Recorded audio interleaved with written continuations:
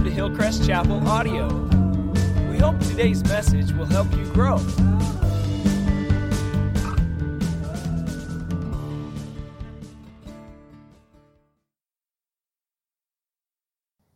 Today, we are starting a new teaching series for this summer. We're calling it Stories of the Kingdom. And so starting today through the summer, we're going to be looking at the parables that Jesus taught. These are stories that Jesus taught that unpacked what is the kingdom about. And so this summer, we're going to be looking at the parables, these stories of the kingdom. And then also, a lot of weeks, maybe not every single week, but a lot of weeks, we also want to make space for people in our community to share stories of what Jesus is up to in their life, stories of the kingdom breaking into their lives. So a lot of weeks this summer, we're going to talk about Jesus' parable stories, and then we'll have some space for people to share stories of the kingdom. What Jesus is up to in your life? So that'll be kind of the rhythm of this summertime.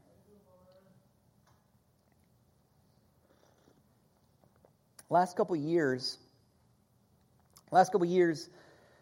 I've had a good friend who he been in a season of real doubt and questioning around his faith. He's would call himself a Christian for a long time, but he's come to a place where he said, I don't know if I still believe this. I don't know if I still want to give my life, my heart to this. I don't know what I think about this. And so it's been this season of us. We've been reading books together, all different viewpoints. We've exchanging emails and phone calls and hanging out, and a lot of it has been me listening and just being a friend and giving him space to ask these questions. But this past winter, we were exchanging some emails, and I sent him an email, and I said something like this to him. I said, at some point, life has to be lived. We have to make choices, what we're going to base our life on. I said, at the end of the day, there's no kind of neutral, objective, safe ground where we can just stand back and we don't have to make a faith commitment and we can just kind of observe everything. And I said, that doesn't even exist. Every single day we make choices based out of faith commitments. Everybody, everywhere, all the time. You can't escape it. Because every one of us has to make choices about what does it mean to be a friend? What does it mean to be in a family? What's a human life for? How should I treat people? What's the value of a human life? What should I do with this one wild and precious life I've been given?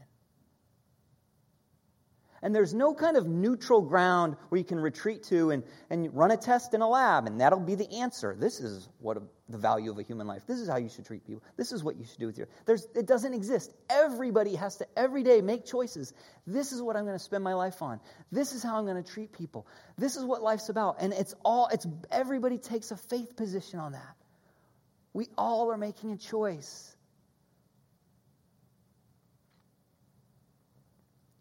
These parables, these stories of the kingdom.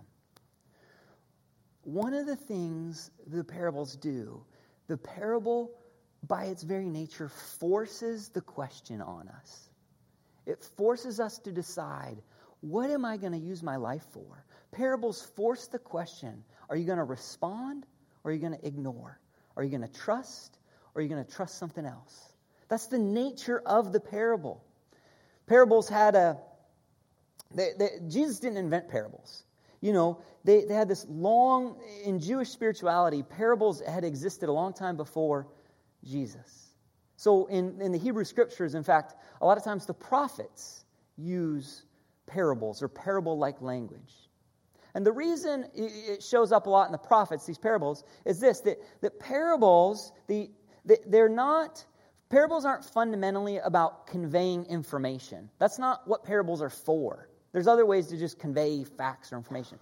Parables, by their very nature, they're meant to call people to a decision.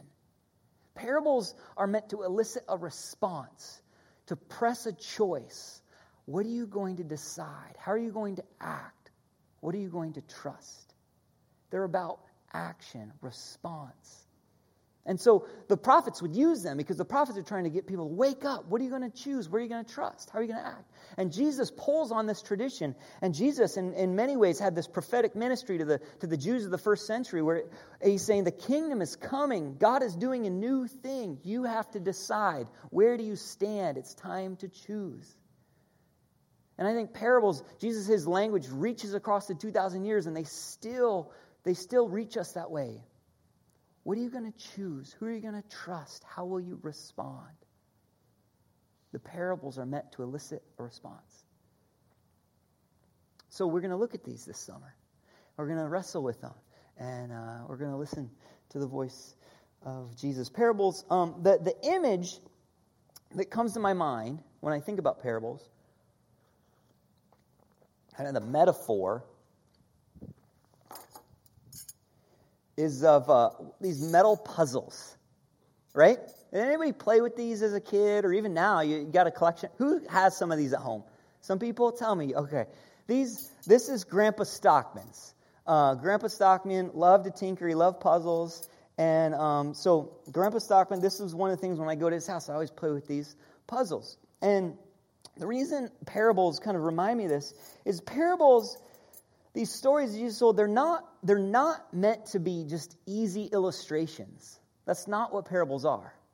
Oftentimes they're a bit mysterious. They take some work to understand, and they're a bit puzzle-like. And the reason parables are that way is because by its very nature, the kind of the fact that a parable isn't immediately easy to understand, it forces the choice upon us. Are you going to ignore it? Or are you going to wrestle with it? Are you going to just turn your head and keep about your day? Or are you going to engage with it? So even the form it takes gives us this choice. Will we engage? Will we wrestle? Will we think about it, think deeply? Or will we just kind of continue on? So I would love if somebody would help be a living picture of this. So what I need a volunteer, somebody who likes puzzles, somebody who's not done this one before. That's no fun. It's like, I've got that one at home. No, so if you've never done this and you're willing to come up here and work on it while I'm talking this morning, somebody who's willing to sit and work on the puzzle. You don't have to, if you solve it, that's great. If not, that's okay too. So who would be willing to come up and work on this puzzle? I know somebody is like, I'd kind of like to do that, but I'm embarrassed to raise my hand. All right, there we go, Jake. Thank you, sir. Yeah. All right. This is my friend Jake. You want to say hey, everybody? Hey, everybody. Everybody say hi, Jake. Hi. All right, Jake. All right. Jake, can you just sit here and work on this one? And just give me a wave when if you figure it out. Cool. Thank you, sir. All right. Well, Jake's working on that. We are going to turn to our text for the day. Matthew chapter 13 is where we will begin. If you're following your Bible, Matthew is after Malachi. It's before Mark.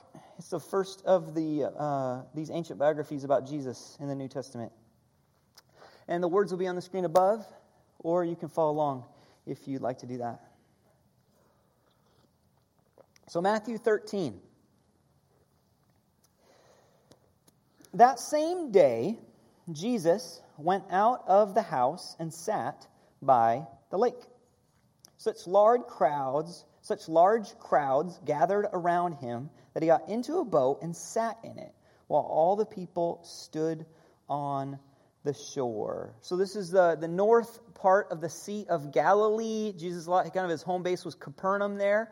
And not too far from Capernaum, there's actually kind of a natural cove amphitheater on the coastline. It's named Sower's Cove. We don't know for sure that this is where Jesus did this teaching, but it's very possible it would have been a natural place. So you can imagine there's so many people, we want to hear you teach, we want to hear you teach. And Jesus gets in the boat, floats out a little way. They all gather around the shore and listen. Picking up in verse 3. Then he told them many things in parables, saying, a farmer went out to sow his seed.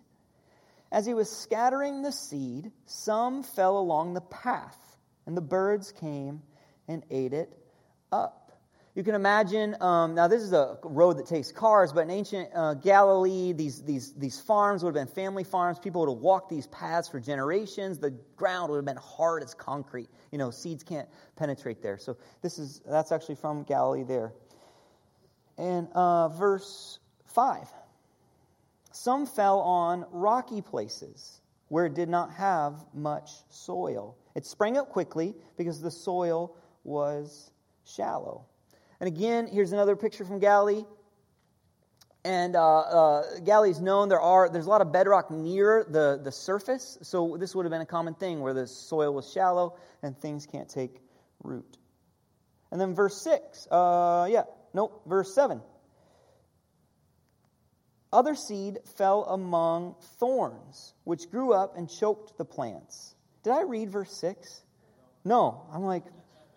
My brain. Okay, back up. So the shallow soil, but when the sun came up, the plants were scorched, and they withered because they had no root. That's the rocky soil, no root. And then we saw the picture of the rocky soil. Sorry about that. Okay, verse 7, the next kind of soil. Other seed fell among thorns, which grew up and choked the plants. And here's these are thorns and thistles, again, in Galilee. And you can imagine those choking out the plants you want. And then verse 8. Still other seed fell on good soil, where it produced a crop, 100, 60, or 30 times what was sown. And in Galilee, the places, there's this rich, dark, red-brown soil known as terra rosa that's very good for farming. And here's a picture of a wheat field. It's actually north of Nazareth. You can see it's good farmland there. Okay, and then Jesus ends with this punchline. He says, "Whoever has ears, let them hear." So this parable, the parable of the sower, which it's sometimes called, this is a key parable. It's a parable about other parables. You might even call it a meta parable. It is a very important parable. It's out of the 4 ancient biographies of Jesus, 3 of them have a lot of Jesus' parables in them, Matthew, Mark, and Luke. And in all 3 of those, this is the first major parable told in all 3 of those. Only 2 parables are given a title. This is one of 2 parables with a title. Only 2 parables are given an interpretation. This is 2 parables that has an interpretation. There seems to be a lot of focus about the importance of this parable. Why? Because it's about listening. It's about listening well. And listening well is the foundation for all the other teaching that Jesus is going to give. Because if people aren't going to listen well, then what's the point of giving more parables, more teaching? The foundation is that people would listen with their hearts and their lives. That's why he starts here. This is the foundation. You solve it? Oh, look at this! Jake, everybody give Jake a hand. Well done, man. Now, did you have to think about it, or did it just do it itself? It was more like I tested a few different things Okay. to see how I can manipulate it. Yeah. And eventually it was sort of like, okay, well, if this can work like this, then Yeah. I can push this through there. Yeah, so you kind of thought about it, try this, and you had to engage with it. Yeah. You couldn't just ignore it. Yeah, cool. Now I've got, are you ready for this? No, I'm kidding, no. Good stuff, Jake. All right, give him a hand. Well done. All right. We're not going to name names, but that was a little faster than first service. I'm going to say, well done, friend. Yeah. Parables, you got to engage with it. You got to wrestle with it. Okay, so this parable, it's about listening. And this idea, the last thing that Jesus says, this punchline, he says, "He who has ears, let them hear." And this last word, hear, this is a very important word in Jewish spirituality, to hear. And I want to talk about this a little bit. In Jewish spirituality in Jesus' day, there was a scripture, a law, a prayer that faithful Jews would pray in the morning and in the evening, 2 times a day, every single day. Jesus calls it the greatest commandment. It's Deuteronomy 6:4 and following. We'll read the first couple verses here. It's, "Hear, O Israel, the Lord our God, the Lord is one. Love the Lord your God with all your heart, with all your soul, and with all your strength." And so the faithful Jew in Jesus' day, in the morning and the evening, they would say, "Hear, listen, Israel." And this word, hear, we've talked about it before. This in Hebrew, does anybody remember what the word hear is? Shema. And in fact, this prayer, this scripture became known as the Shema. That was what the whole thing was known as. It was known as the hear, right? The Shema. And in fact, one rabbi in Jesus' day said this. This is a first century rabbi said, "Who is the one who disregards the Torah, who ignores the law?" Answer, he who does not recite the Shema in the morning and in the evening. Shema. This idea of hearing, of listening, this was central to Jewish spirituality. Now, the first word of this verse, it's not to hear. It's not an infinitive. It's an imperative. It's a command. Hear. Listen. And in Hebrew, when a word like this is a command or an imperative, it shortens. The middle vowel shortens. So it's not Shema. It's Shema. Shema. So everybody, I want to say this together. Say Shema. All right, say it like you're telling somebody to Shema. All right? Shema. Shema. So Deuteronomy 6:4, Shema Israel. Adonai Eloheinu, Adonai Echad. Shema Israel. Listen. Hear. And in Hebrew, the Hebrew language, the word hear, Hebrew it's a very earthy language. It's a very kind of holistic language. And so in Hebrew, the word Shema, it does not mean simply kind of auditory input. It's bigger than that. I mean, in English, you could say hear, and the idea could be somebody's hearing the words but not doing anything about it, but they're still hearing. In Hebrew, it doesn't work that way. Shema means hear and do. Listen and follow. It means understand with your heart. Have your identity reshaped. Respond appropriately. Act it out. And if somebody hears the words, but they don't live it out, if they're not changed by it, they're not responding to it, they say, well, you're not really shmaing then. You're doing something else. But shema means to listen with your life, to have your identity formed, to respond. That is what shema means. And in the morning and the evening, the people in Jesus' day, they would say, Shema Israel, let us be people who listen and understand. And Jesus tells this parable, and he ends his parable and he says, whoever has ears, let them shema.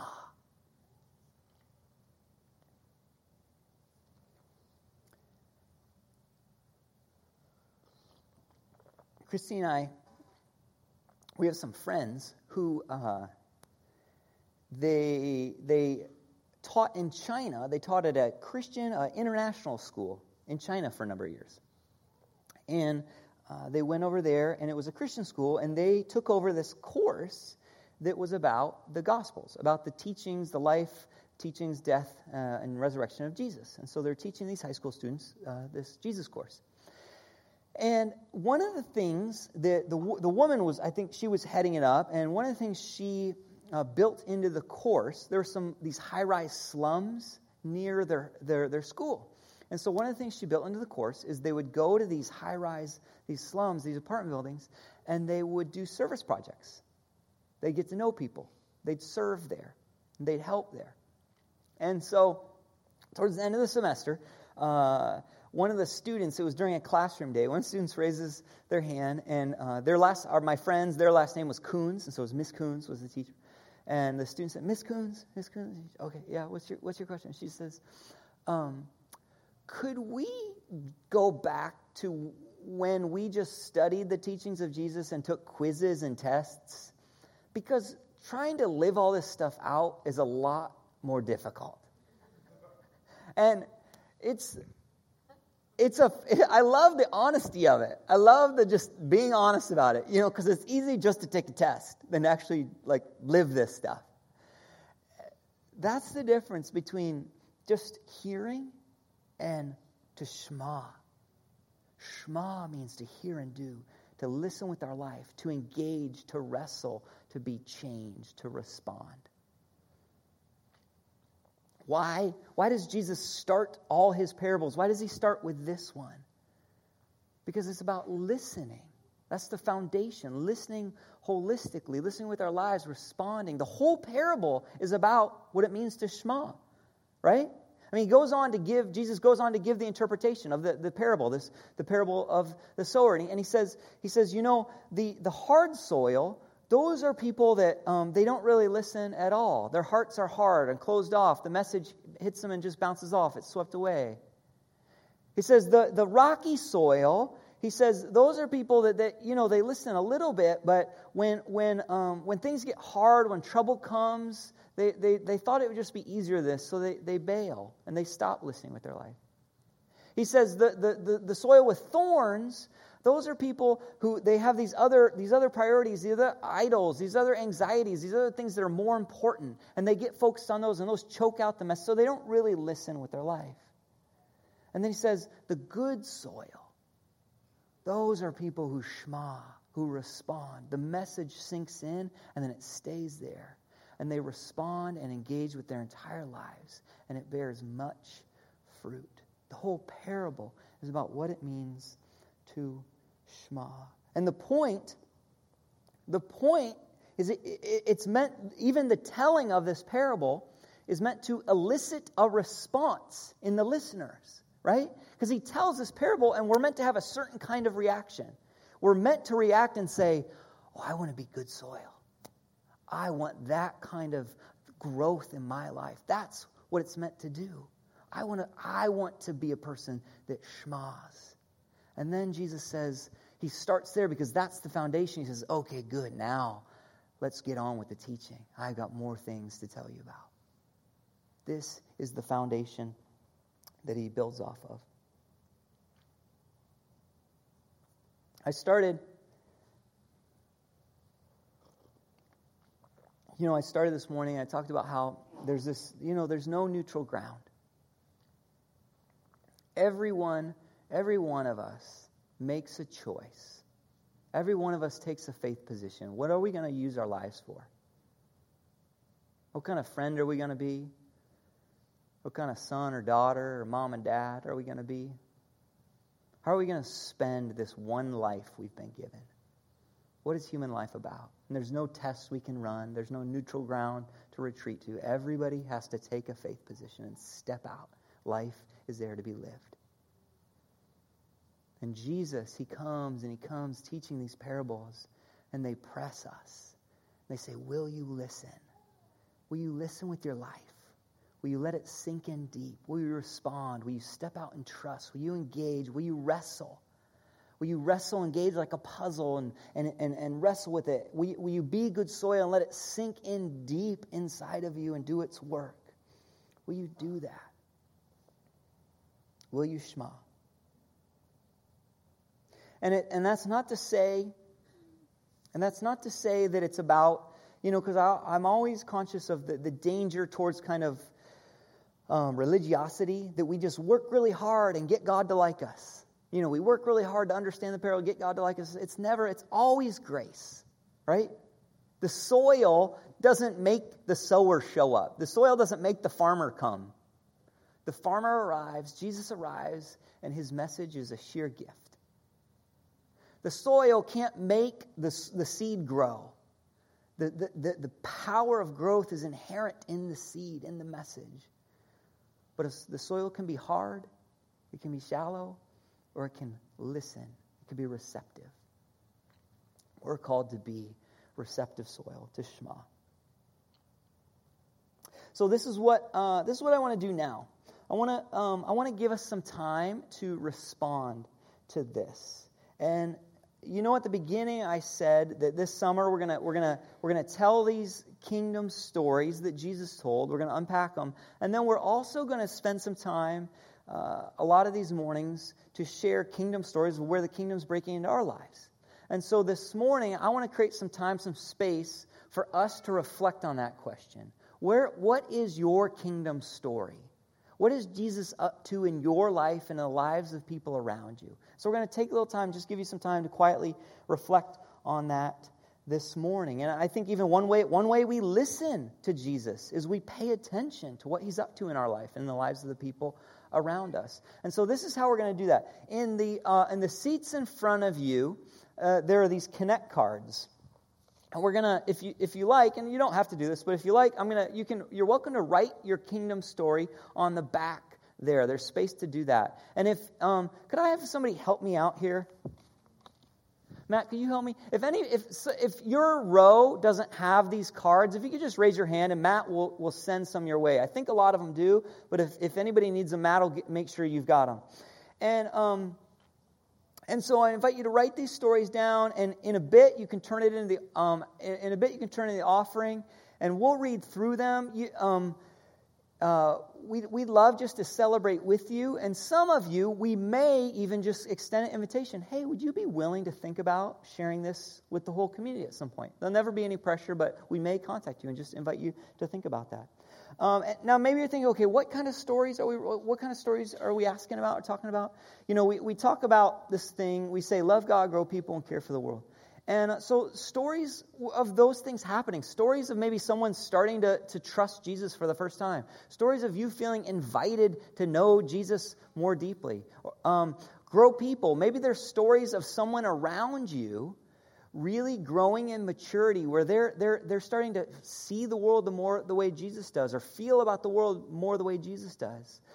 It doesn't have to, maybe it's not even your life, but maybe it's someone near to you in your small group, in your family, your circle of friends that are really trusting Jesus in new ways. Or care for the world. Maybe it's a place you've been invited to step out and share the good news about Jesus. Or maybe it's even, there's a lot of stories in this community of people quietly serving the forgotten, quietly serving the marginalized, quietly serving the hurting. And it's beautiful, but a lot of times it goes unseen. And maybe it's somebody that you know that you're like, their story deserves to be told. That is beautiful, and they deserve to be celebrated. And maybe it's just sharing about that. Because those things, God is up to those kind of things in our community, in our lives. Those are the currency of the kingdom, right? Right? That is where the kingdom's breaking in. That's the currency we deal in. And so we want to talk about them here. And even I'd encourage you to make space in your small group, around your dinner table, to share those kind of stories. That's what we want to be celebrating. And maybe you're even here and you'd say you're not a Jesus person. Still, we'd invite you. I bet you're on some kind of journey of searching for God, or better yet, being sought after by God. And let us know about that. What's that journey been like for you? We'd love to hear your story as well. So fill those out. You can turn them in the offering, or even, some of us are like, I can't think on the spot. You'll think about something Tuesday night or something. The following weeks, you're welcome to continue to turn those in. So what we're going to do now is I'm going to pray. The worship team will come up. We'll just give you some space to think about that, reflect on those. And we'll collect them later on in the service. Jesus,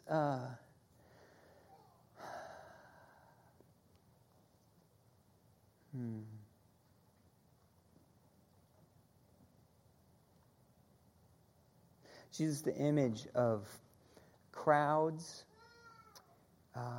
thirsty to hear you teach just captures me.